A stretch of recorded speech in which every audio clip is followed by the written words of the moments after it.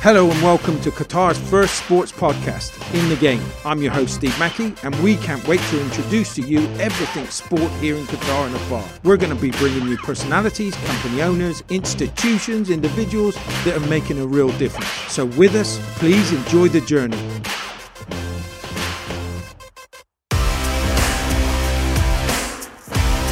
Hello and welcome to In The Game, Qatar's first sports podcast. Today, you've heard it so many times. We have some very special guests on the show today.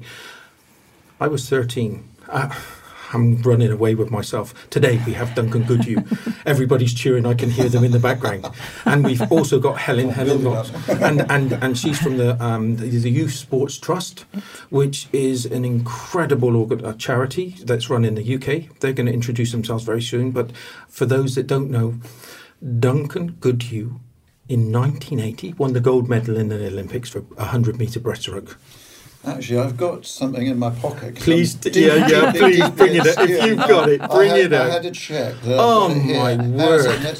Yeah, it's real. It's there. Hey, there was. You have a look at that. Because I know you were 13 years old when you saw me actually break through and touch the end and win that gold medal. All my family, I've got 4 children, okay, and my eldest knows who you are, but the others, and I have to say that our producer also didn't know who you were, and me and Stefan made him aware very quickly. Well done, but Stefan. to be able to touch this, Duncan, and I'm so privileged to be touching this, because at 13 years old I was in the living room with all of my family and cheering. I needed all the help I could get. It worked. You were such an inspiration, because the Olympics, we weren't doing that great in the Olympics when I think back. So when you got a gold medal, you were a hero, right? Well, it was a watershed moment for me and that Olympics for Britain, because we won 5 gold medals in Moscow. And that was a lot of gold medals. That was a lot of gold medals. Seb Coe, Lord Coe now, and Ovid and Daley Thompson and Alan Wells, of course. And I was the first to do it. So, it really felt great.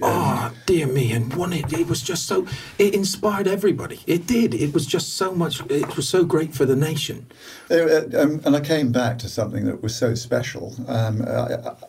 Having lost my hair when I was a kid, I was 10 years old, I lost my hair. Everybody kind of recognised me, and baldness wasn't normal. People used to sweep their hair over and wear toupees and things like that.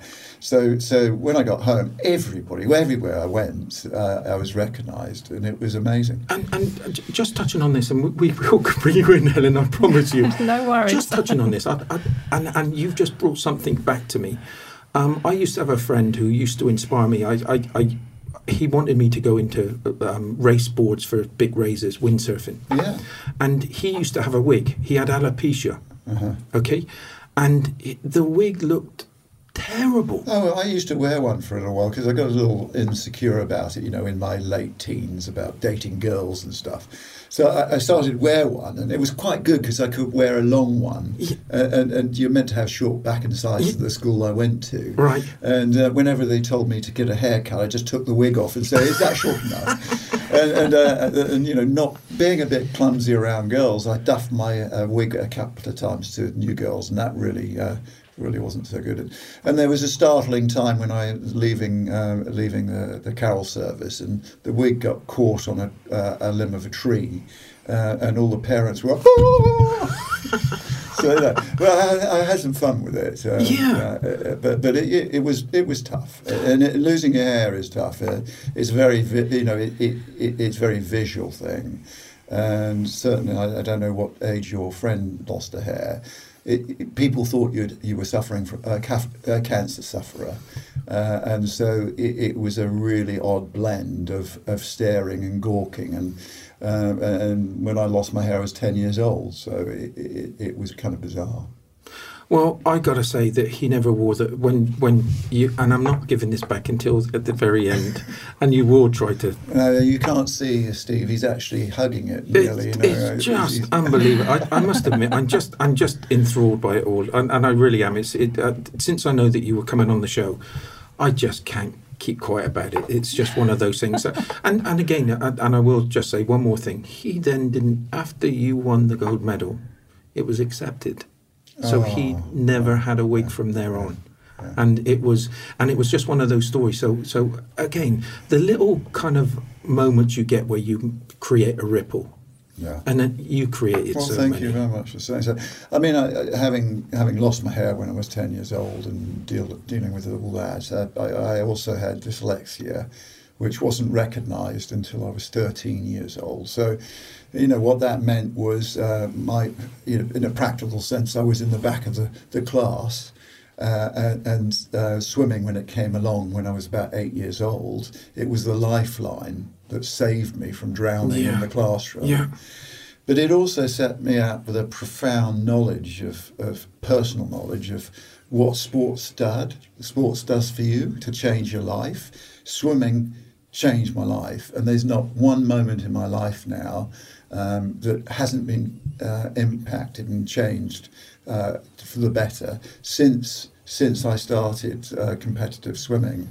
And in a sense, that's why, I'm here today, and also next to Helen Vost, who is Youth Sport Trust International Chief Executive. But she's also the lady that I sat down with over 25 years ago, and she filled in the forms that started the charity, and I was the cheerleader behind the pen. Oh, but isn't that just... And these are the type of things that I love in this podcast, because you can kind of let... This is a very young journey for Qatar, especially from a sporting perspective, and they're trying so hard. So when you listen to these relationships that you've built up over the years, and let's face it, the amount of good... And I know that you're not going to come on here and say, oh, yeah, we've done this, but you're doing an unbelievable story when it comes to youths in sports, right? And coming together as a team so that you can bring more and more people together. This brings us on to, if you don't mind, to you, Helen. So can you tell us a little bit about what the kind of things that you do? Okay, so the Youth Sport Trust was actually set up by Duncan and a businessman in the UK called Sir John Beckwith 25 years ago, with the mission to really improve the lives of young people through sport. And quite quickly, we went beyond working in the UK, and I head up the international side of the charity. And that's what we've been looking to do here in Qatar over the last 3 years, is to work closely with the British Council and to work with teachers and young people to develop leadership skills in young people through sport, and to really demonstrate how sport is a fantastic way of developing confidence, teamwork. It's just a fantastic tool to work with young people with. Yeah. It's an amazing story, and again, I've been here for nearly 11 years now, and seeing the way that things are developing here, and especially, and I know there's a lot of kind of people talk about the World Cup, especially back in the UK, but they deserve it. The Middle East deserves it, because as you've seen youths develop and the amazing things that you do, it's the future, right? So this is the future. So this is just unbelievable what it's doing in this part of the world. Unbelievable. Well, Helen's been very modest. Sport is as good as or as bad as those people who are involved in it. Yeah. It has to be done in a fair, equitable way. People have to obey the rules, and it's no point having a good team playing a team with no ability to beat them. It's to do with fairness. Yeah. That's what good sport is. But it's much more than that. We as human beings haven't evolved to polish a chair yet, and we are physical, and we learn lessons through being engaging in the physical side. And tomorrow we have a conference, and it's all about how you get young people to have a better first experience, and then learn and know they're learning. Yeah. So that it's about, first of all, the kind of what are you doing? How are you using sport in a positive way with inclusion and fair play and all those other things? But in addition to that, how do you make it sustainable? Yeah. And the Youth Sport Trust has been brilliant at developing programs that don't only work on the confidence of the young person and developing strategies for lifelong health and fitness, and which have massive social gain and benefits for a country. It's also about how do you get the young person to realise their learning skills that are just not about sport. They're more general than that. They're about, job skills, how to lead, how to be a part of a team, how to communicate better. And the fact that they're actually doing it together and learning together and leaving it with a point of learning. But it goes beyond that, because it's not just about training and the programs, it's about training the trainers. So in future, the trainers will be able to be trained by Qataris. So it's self-sustaining. Yeah. And that's really important, because we've had many different guests. We've Amal, she was a lady basketball captain for Qatar, and now she's gone on to be a referee for both men and female, which is a really good stepping stone for her. We've had Mariam Farid, and they've all got the same stories, like you said. And there's so many things that you learn from sport also with what you're saying. One is, for me, is discipline. It installs discipline, it installs respect, it installs all of those things that do help you in every aspect of life. So this must be so rewarding for you. Oh, it's absolutely fantastic for us to be here, and we actually have a course running today where we have introduced something for the first time outside of the UK called the Youth Sports Award, right, which is a reward and recognition scheme for young people, so they can chart what they are doing when it comes to health and well-being and achievement and developing their leadership skills, and may well help them to perhaps become volunteers in the future at things like the World Cup. Dear me, and this is the type of thing that I sometimes wish that because I didn't know about this before, but I'm so pleased to have known it now, because I love to fly the flag wherever I can. So please, you are doing an amazing job. And the thing is, it's so obvious that you don't realise it. A kid only knows they're learning when they're shown they know they're learning. Yeah. And that's the really clever bit that Helen and the whole team have developed. As a child progresses, they're getting clear markers on how they've progressed in areas they know they need to, that don't only work for sport, but also work for them as in terms of employability.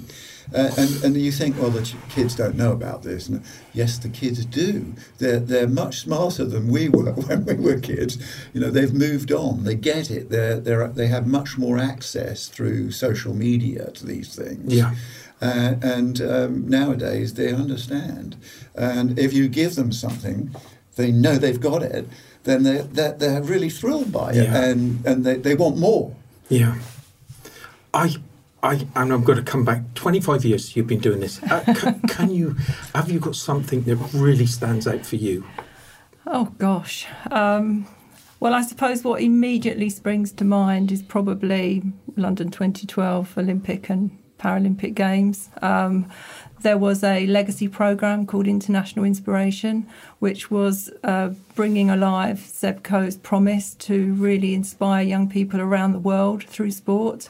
And we had the privilege to become a delivery partner with British Council and UK Sport and UNICEF to deliver that programme in 20 countries around the world. So to actually see how sport engages young people and then can really change their lives, give them aspirations, really help them believe that they can achieve, is an incredible thing to experience. It is, and the one thing, Duncan, you were the one with. Well, you can tell why I'm just the cheerleader. I just say the words. The actions are done by the Youth Sport Trust and Youth Sport Trust. Did you realise? Did you when you were asked to play a part, or did you have the idea or concept? No, it was Sir John Beckwith. It said something needs to be done, and I said, yeah, well, you need to put £1 million on the table.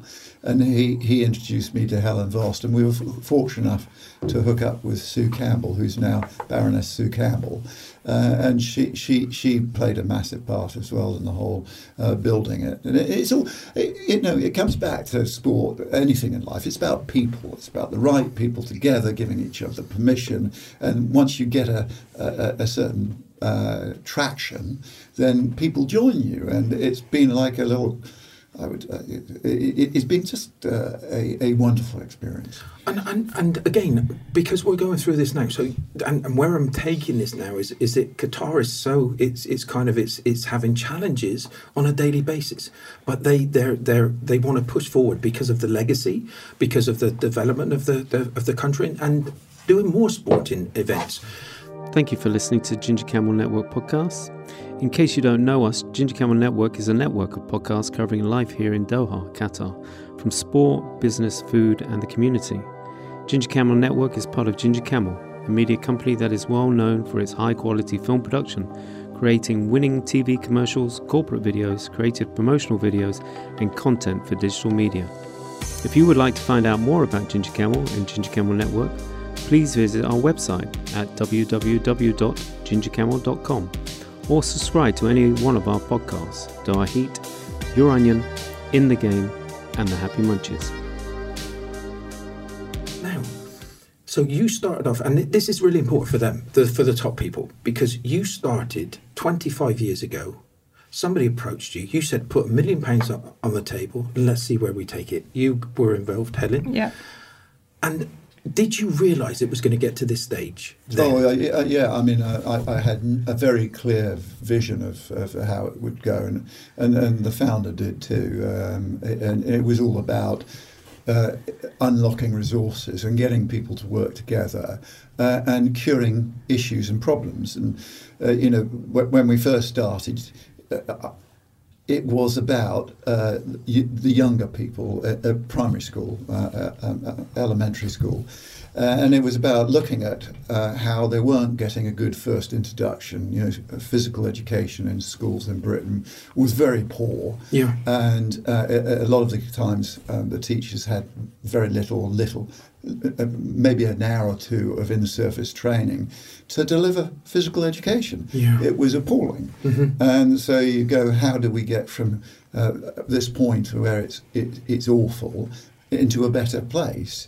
And it was about unlocking government funding, about getting people to understand the issues and using those issues to join people together to get alliances where people were working together. And the Youth Sport Trust has been incredible at pulling partnerships together and getting clear vision of how we can make a difference to both Britain and take those learnings abroad as well. I'm only for the first time I'm looking at our success in the sports, and especially the Olympics and different other where we're a small nation, and we've got an incredible amount of successes, right? Yeah. So you must feel a part of that in some way. I know you're humble, but you've made a massive inroad into those areas, right? And the success. And I know they've got coaches and all the rest of it, but you've got to start in the grassroots, right? And that's where you started. Our focus has always been very much on grassroots sport, I think, and Duncan can probably speak more knowledgeably about this than me. I think the real turning point in the UK was when the lottery funding became available to support elite athletes. And then we saw that incredible change and extraordinary medal tally in Beijing and then London, and then even an improvement, which I'm not sure has ever happened before in Rio. Yeah, I mean, it's if you could pinpoint one thing, it was the National Lottery. It was funds being available, and that started in the early 90s. And they sat down with a plan, and it wasn't politically impacted. It was money to push forward, and they have a very clear. And for instance, in swimming, in 2000, we had a most appalling a result for the swimmers at the Olympic Games in Australia. Rather than putting the funding going down, it went up. And part of the plan was to was to win major competitions. So there was a strategy on how you do that. Hence, we got 2012. But going back, I knew this because I'd been involved with the lobby to get it. Right. And I knew that there's money available for schools to draw down off the National Lottery.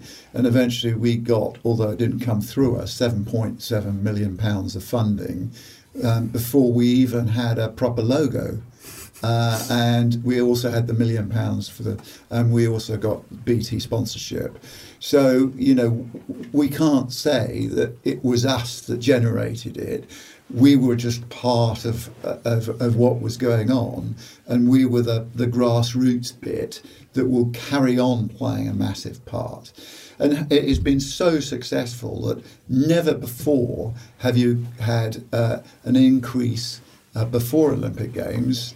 Yes, that's been done, of gold medals, and it's always shocked the host nation. In fact, one country had to renege on a promise because they promised a whole bunch of money to gold medalists, and afterwards they went, oh, we can't afford it. We've won too many.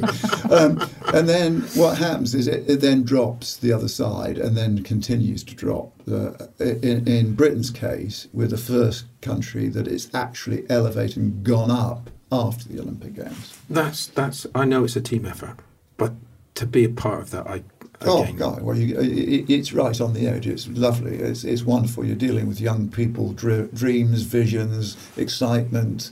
It's young minds, pitting themselves against each other, or learning, or whatever it is. In sport, it offers, taking part. And health and fitness and all those other things, life lessons, leadership, and on up to the cutting edge that I was at for a little while. One thing that I would say is I'm going to take you back a little because it was a word that you said, which I was watching something on LinkedIn just recently, and they were asking what's the most important thing? Is it the money or is it the vision? And he was saying it's the vision. The vision has to come first. It's got to be the vision. Yeah. So with the way that you've had this vision, tell me some of the success stories that you've had with young, that you've seen come through the ranks and then that's already achieved things from starting with yourselves, or you've implemented something. Is there people that you can mention? Well, there's a conference happening tomorrow, the Qatar UK Sport Education Conference, and we're absolutely delighted that one of our speakers tomorrow is Mohsin, who is a trainer who we trained back in 2010 in the lead up to the London Olympic and Paralympic Games. He's an economics teacher from Borneo. Okay. He's now become one of our best international trainers, and he's delivering the Youth Sport Award training in Qatar today. That's just incredible, That's right? Brilliant, isn't it? It is brilliant, and it must. I can. The thing that I was going to say, 25 years, you must love every second of it. And each day must be a new reward. Well, I mean, for me, I was there's just one kind of not quite on message a story, but I hope you'll indulge me and excuse me because it was just so amazing to be able to do it. In 2012, they were struggling to decide who was going to light the cauldron. And I got the invitation to go and see the ceremonies team, and I'm going, why me? And I turned up there and I find out they've had this problem, and they've decided, right, absolutely correctly, and I think it was David Hemry, the gold medalist, David Hemry, who came up with the idea, said, well, why don't we have young people light the cauldron? And they started with 6, and for various reasons it had to be 7, which I can tell you after the podcast. And they said, Duncan, we'd like you to be one of the 7, international heroes, as they were. Who, me? And they said, we want you to pick a young swimmer who will be a future gold medalist, hopefully. And I went back and I thought, that's not really me, and I found one and I chose them and I put them on a piece of paper, and then I said, what's me is I realised that literally thousands of people that gave me permission to go and win a gold medal. You know, the coaches, the managers of the teams, the timekeepers, they're all there giving you permission to do what you achieved.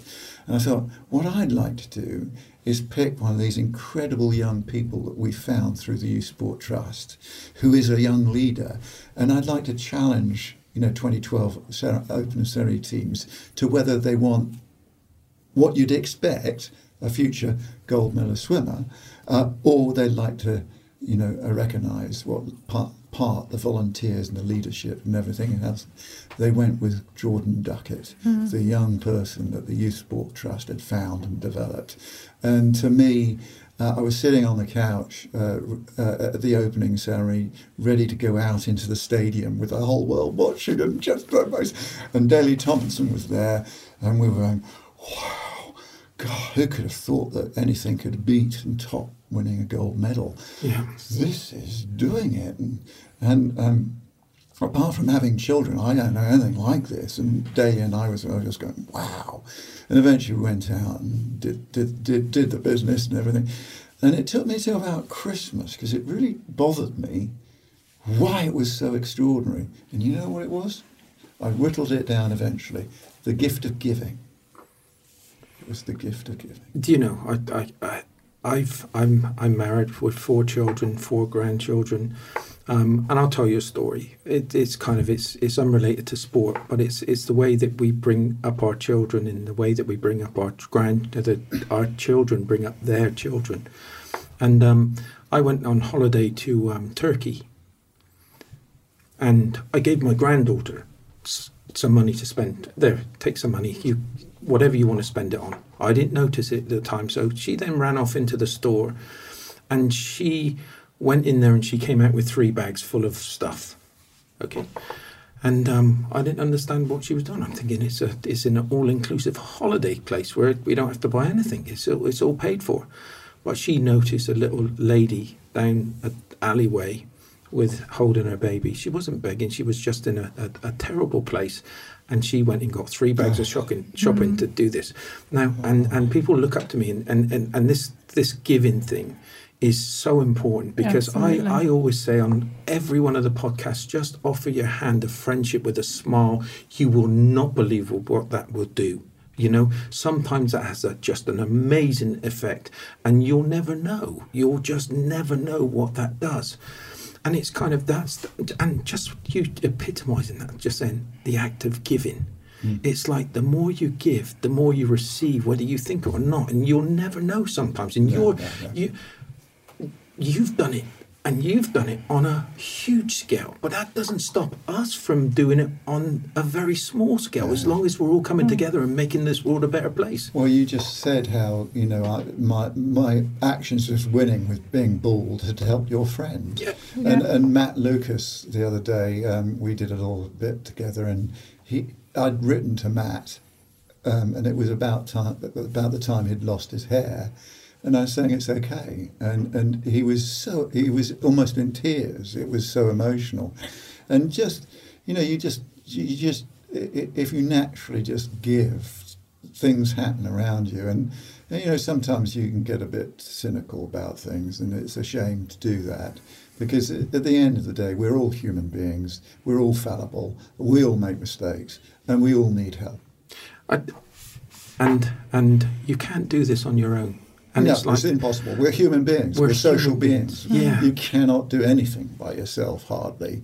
And if you're really brutally honest with yourself, you realise that you need people, and you need them much, much more than you think you need them. All of us. We're all guilty of that. This world is a better place for you two. I'm telling you. I'm holding on to this, because I can't. Yeah, I'm a bit worried. I'm going to have to prize it off you. I have to fight it to get back. And I don't want to try to emphasise this to our listeners or kind of people that's viewing this. But I got to tell you, we're all sat round the living room. We're all there waiting for this race. We've all got our hearts in our mouth. I can still feel you getting on that. You kind of, I hear the commentator, and then and oh my word, when you got up to you'd done the first 50 metres, And we're going, is he going to make it? Is he going to make it? Is he going to make it? Whereas I very nearly gave it away. Oh dear, I thought we didn't know whether you were going to make it or not, but the cheers even got louder because we didn't know you, but we did know you. You were in our living rooms, and it was like it was a believing. And when I look at this, it's not so that it's just got this wonderful feeling that anybody can do what they want to do. Sometimes you've got more natural ability. Sometimes you've got to work a little bit harder. But just seeing you and being part of your experience, and I must say I was part of your experience, the whole nation was part of your experience. The amount that's done is just, we will never know. Well, I think the thing is that if you think of the infinite number of things you could be pretty good at, so rather than saying to a child, you're not achieving, we should be looking at the child to find out what they are good at, because there's infinite things that they could be good at. Yeah. And we just need to shape up a little bit more on our attitude towards what success is. Success is not about gold medals. It's about actually feeling good about yourself, confident, and being able to feel that you're contributing to something, a purpose. Yeah. And, sport is one of those very valuable tools we can use to help young people find something they're good at, or perceive they're good at, that they're improving at, that they can build their confidence, build their, knowledge of how the levers they can pull to make it better and work as a team and leader and be volunteers and all these other things. And it's very simple. It's very, very difficult to put into place. Yeah. And it's very slow burn too. It takes a long time to change behaviours, change attitudes, and also, speed people up in what they perceive quality is. Because at the end of the day, it's all about how each interaction you have, what is the quality of that interaction? What are you gaining out of it? Both ways, or however many people are in the room with you, and then moving forward. So the past is not as good as the future. Yeah. Hi, my name's Steve Mackey, and I'm the founder at Solutions4 and businessstartupqatar.com. We're a company formation and partnership specialist, and we want to guide you on the smoothest journey possible in starting your business in Qatar. If you want to talk about business or a simple chat, please get in touch on our website, businessstartupqatar.com. Can't wait to hear from you. On this, I'm trying to kind of equate it to what's happening in Qatar. You're a perfect example to look up and say, you've got to believe in what you're doing. From that vision perspective to actually following it through, and all those things which are just fantastic to be able to, for people to listen to, because there's a lot of people in that situation right now and listening to those words, because you've done it, you've both done it, and that's so important. What would be your message, both of you, for this question is, what would you say to the young people today that were kind of listening? What are those things that you would say to do? Well, I think it's have fun, enjoy it, enjoy learning, enjoy developing, and if you do that, you're inquisitive, you ask questions, then your life is going to be interesting. But this is another one that we say that hey, come on, parents, listen to your children too. We're telling the children to. Well, they're very simple things. I mean, if your child has just played a game and you've got busy and missed the end of missed the game or whatever. You've got a way of approaching it, and I'm just using this as a way to open your mind. Many parents might just think the easy question is, did you win? Now that's binary. Either they won or lost. Yeah. You don't know. So there's a chance that I lost. Yeah. Then the conversation is closed down, and the child is actually hurt, because they've admitted to you, their parents, they want to impress, that they've lost. Now the question that has open, almost infinite open replies is, how did you play? Now if it's, I didn't play very well, then you can work on that, and you don't even ask if you won or lost. And if they say, well, I played really well, but I lost. Ah, dear. So you see how it works. Yeah, of course. And and that's why I'm saying the past is the past, the future is the future. As you become more aware of the ways you can help your child, or your child can help themselves, then you've got a better future. And that's what it's bringing a better future for young people. That's all it's about.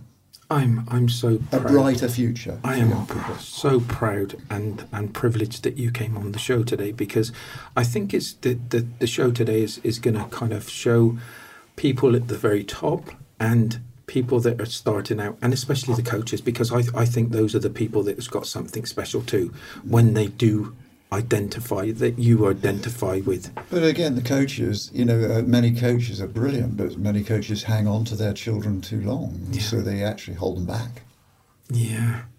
So how do you get them to realise where they are in a structure and what their purpose is in a chain that without one link in it won't reach the distance? And people often ask me, I said, who made the biggest difference in life? And I said, well, it's a chain. The links reach the distance. You take one out, however small. I didn't make the distance. I wouldn't make the distance without it. We've got these. I was in the forces, so I joined the forces when I was 16, and you were only as strong as your weakest link. Exactly. You pulled everybody along, and I can see the link between you two that you've created here, which is I'm very proud to be interviewing you today, because this has been a special time for me, and it just reiterates everything that I'm doing, and I know that it's going to be for our listeners too, because those people that are making a difference, you go on and you make a bigger difference, because it's possible. You've just got to keep on believing. So I know that he's given me the signs over there to say how much more, and I'm sorry to do this, I really am, Helen, but I just want to, what was it like getting on the blocks?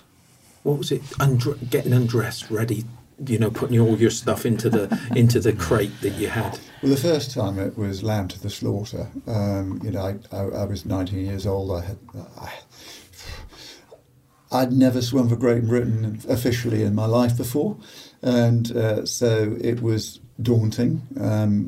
I was young, foolhardy and overconfident. I could do it.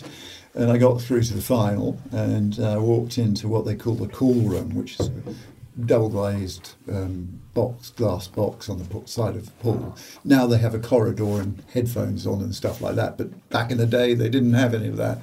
And you walked into this little room before the 100 metres breaststroke, and the door closed, and there were the 7 other fastest people in the world in the room, and one official, just in case a fight broke out, I suppose, I don't know. They were just an official in the room. And outside you could see gold medals being won, lost and presented. And it was 800 metres women's freestyle, so we had about 40 minutes in this room. Well, it felt like a lifetime, actually, quite frankly. Dear. And the door closed, and it seemed like it hermetically sealed. And there were the TV sets showing what we could see going on outside, these gold medals being won. And there in the room were the lions, the gods of my sport, and me from West Sussex, who is fallible as the day is long. And I kind of swallowed, my mouth dried, and it was like somebody pulled the plug out of the room and I went down the plug hole. And eventually I got to the block saying, I've got to do well. And I got 7th place. 4 years later, I'd prepared myself properly, and it's not physical. Of course, it's physical. It's as much mental as physical, because what happens is if something's new, if you're in a place for the first time, as I was in that room, it feels new, it feels odd, and it feels threatening. And our natural instincts are to slow down when it feels odd, new, because it might be dangerous. We might get eaten or speared or whatever. And you slow down. And in my case, I blew up. I just tried too hard. I couldn't get my head in the right space. But what I did was train myself to be ready for the room. And when I came up to breathe with 25 metres to go, I had Dr. Peters had the cycling psychologist has this little thing, a book called A Chimp on Your Shoulder, I think it's called. Right. The paradoxical chimp. And he talks about this chimp talking on your shoulder. You're not as good as you say. Oh, you're much more beautiful. No, you're not. And I came up and the chimp turned into a gorilla, I think. He said, Duncan, if you don't do something right now, you're not going to win. And there was a pause. And all the training, all the people came together, and I said, and that's totally absurd. Dear me. And you won. And you won. Just. It was your cheering that made the difference. Please, please, please. I kind of, again, I'm holding this medal that just represents so much. And you passed over it like it was just a moment in time, 4 years. But you've been doing this for, I got to congratulate both of you for what you're doing for sport and what you're doing for the youth trust. It's amazing. It really is. I didn't know anything about it, but I can feel your energy. It's like, and I do wish you luck in your presentation, your seminar tomorrow. Thank you. Thank you. You deserve all the accolades because you've done. Can I have my medal back now? Please. And the great thing about this is I'm not sure whether you've watched any other podcasts. It doesn't matter. But if you listen to all our podcasts, when you see people that are making a difference, they've got the same kind of comments that you're making, but they didn't win a gold medal, but that didn't matter to them. They always are striving to win that gold medal. But you've come on the show, and I feel I've known you forever, and it's like you're just a nice guy. Well, I don't know about that, but I mean, it's a process, and if you buy into the process, you realise the value of other people and how you depend on them. And he is a nice guy. Yeah, he is a nice guy, and you're a nice lady too. I can't shout enough to say thank you very much for coming on the show. You've been fantastic for our listeners. You've been fantastic for me, and you've helped me now to even push harder. And I'm 53 years old, and I'm never going to give in because of those things that you can make a difference. And you just shout out. Oh my word! It's just been an amazing journey. So I'm going to have to wrap it up. I will give you your medal back. Thank you very much indeed. I hope I just want my children to be kind of see. It's kind of here we go. Yeah, exactly. It's brilliant. Congratulations. Good luck with your show tomorrow. What can I say? Everybody, I hope you've enjoyed it as much as I have. We've all got it in us. Okay, are we going to win the Olympics? Are we going to kind of win the next biggest thing in your sport? Does it really matter? Are you making a difference? Are you changing somebody's lives? That's what you can do, and we can all do. You're actually doing it. Everybody, thanks for listening. Thank you to our wonderful guest. See you next time. Thank you. Thank you. Thank you.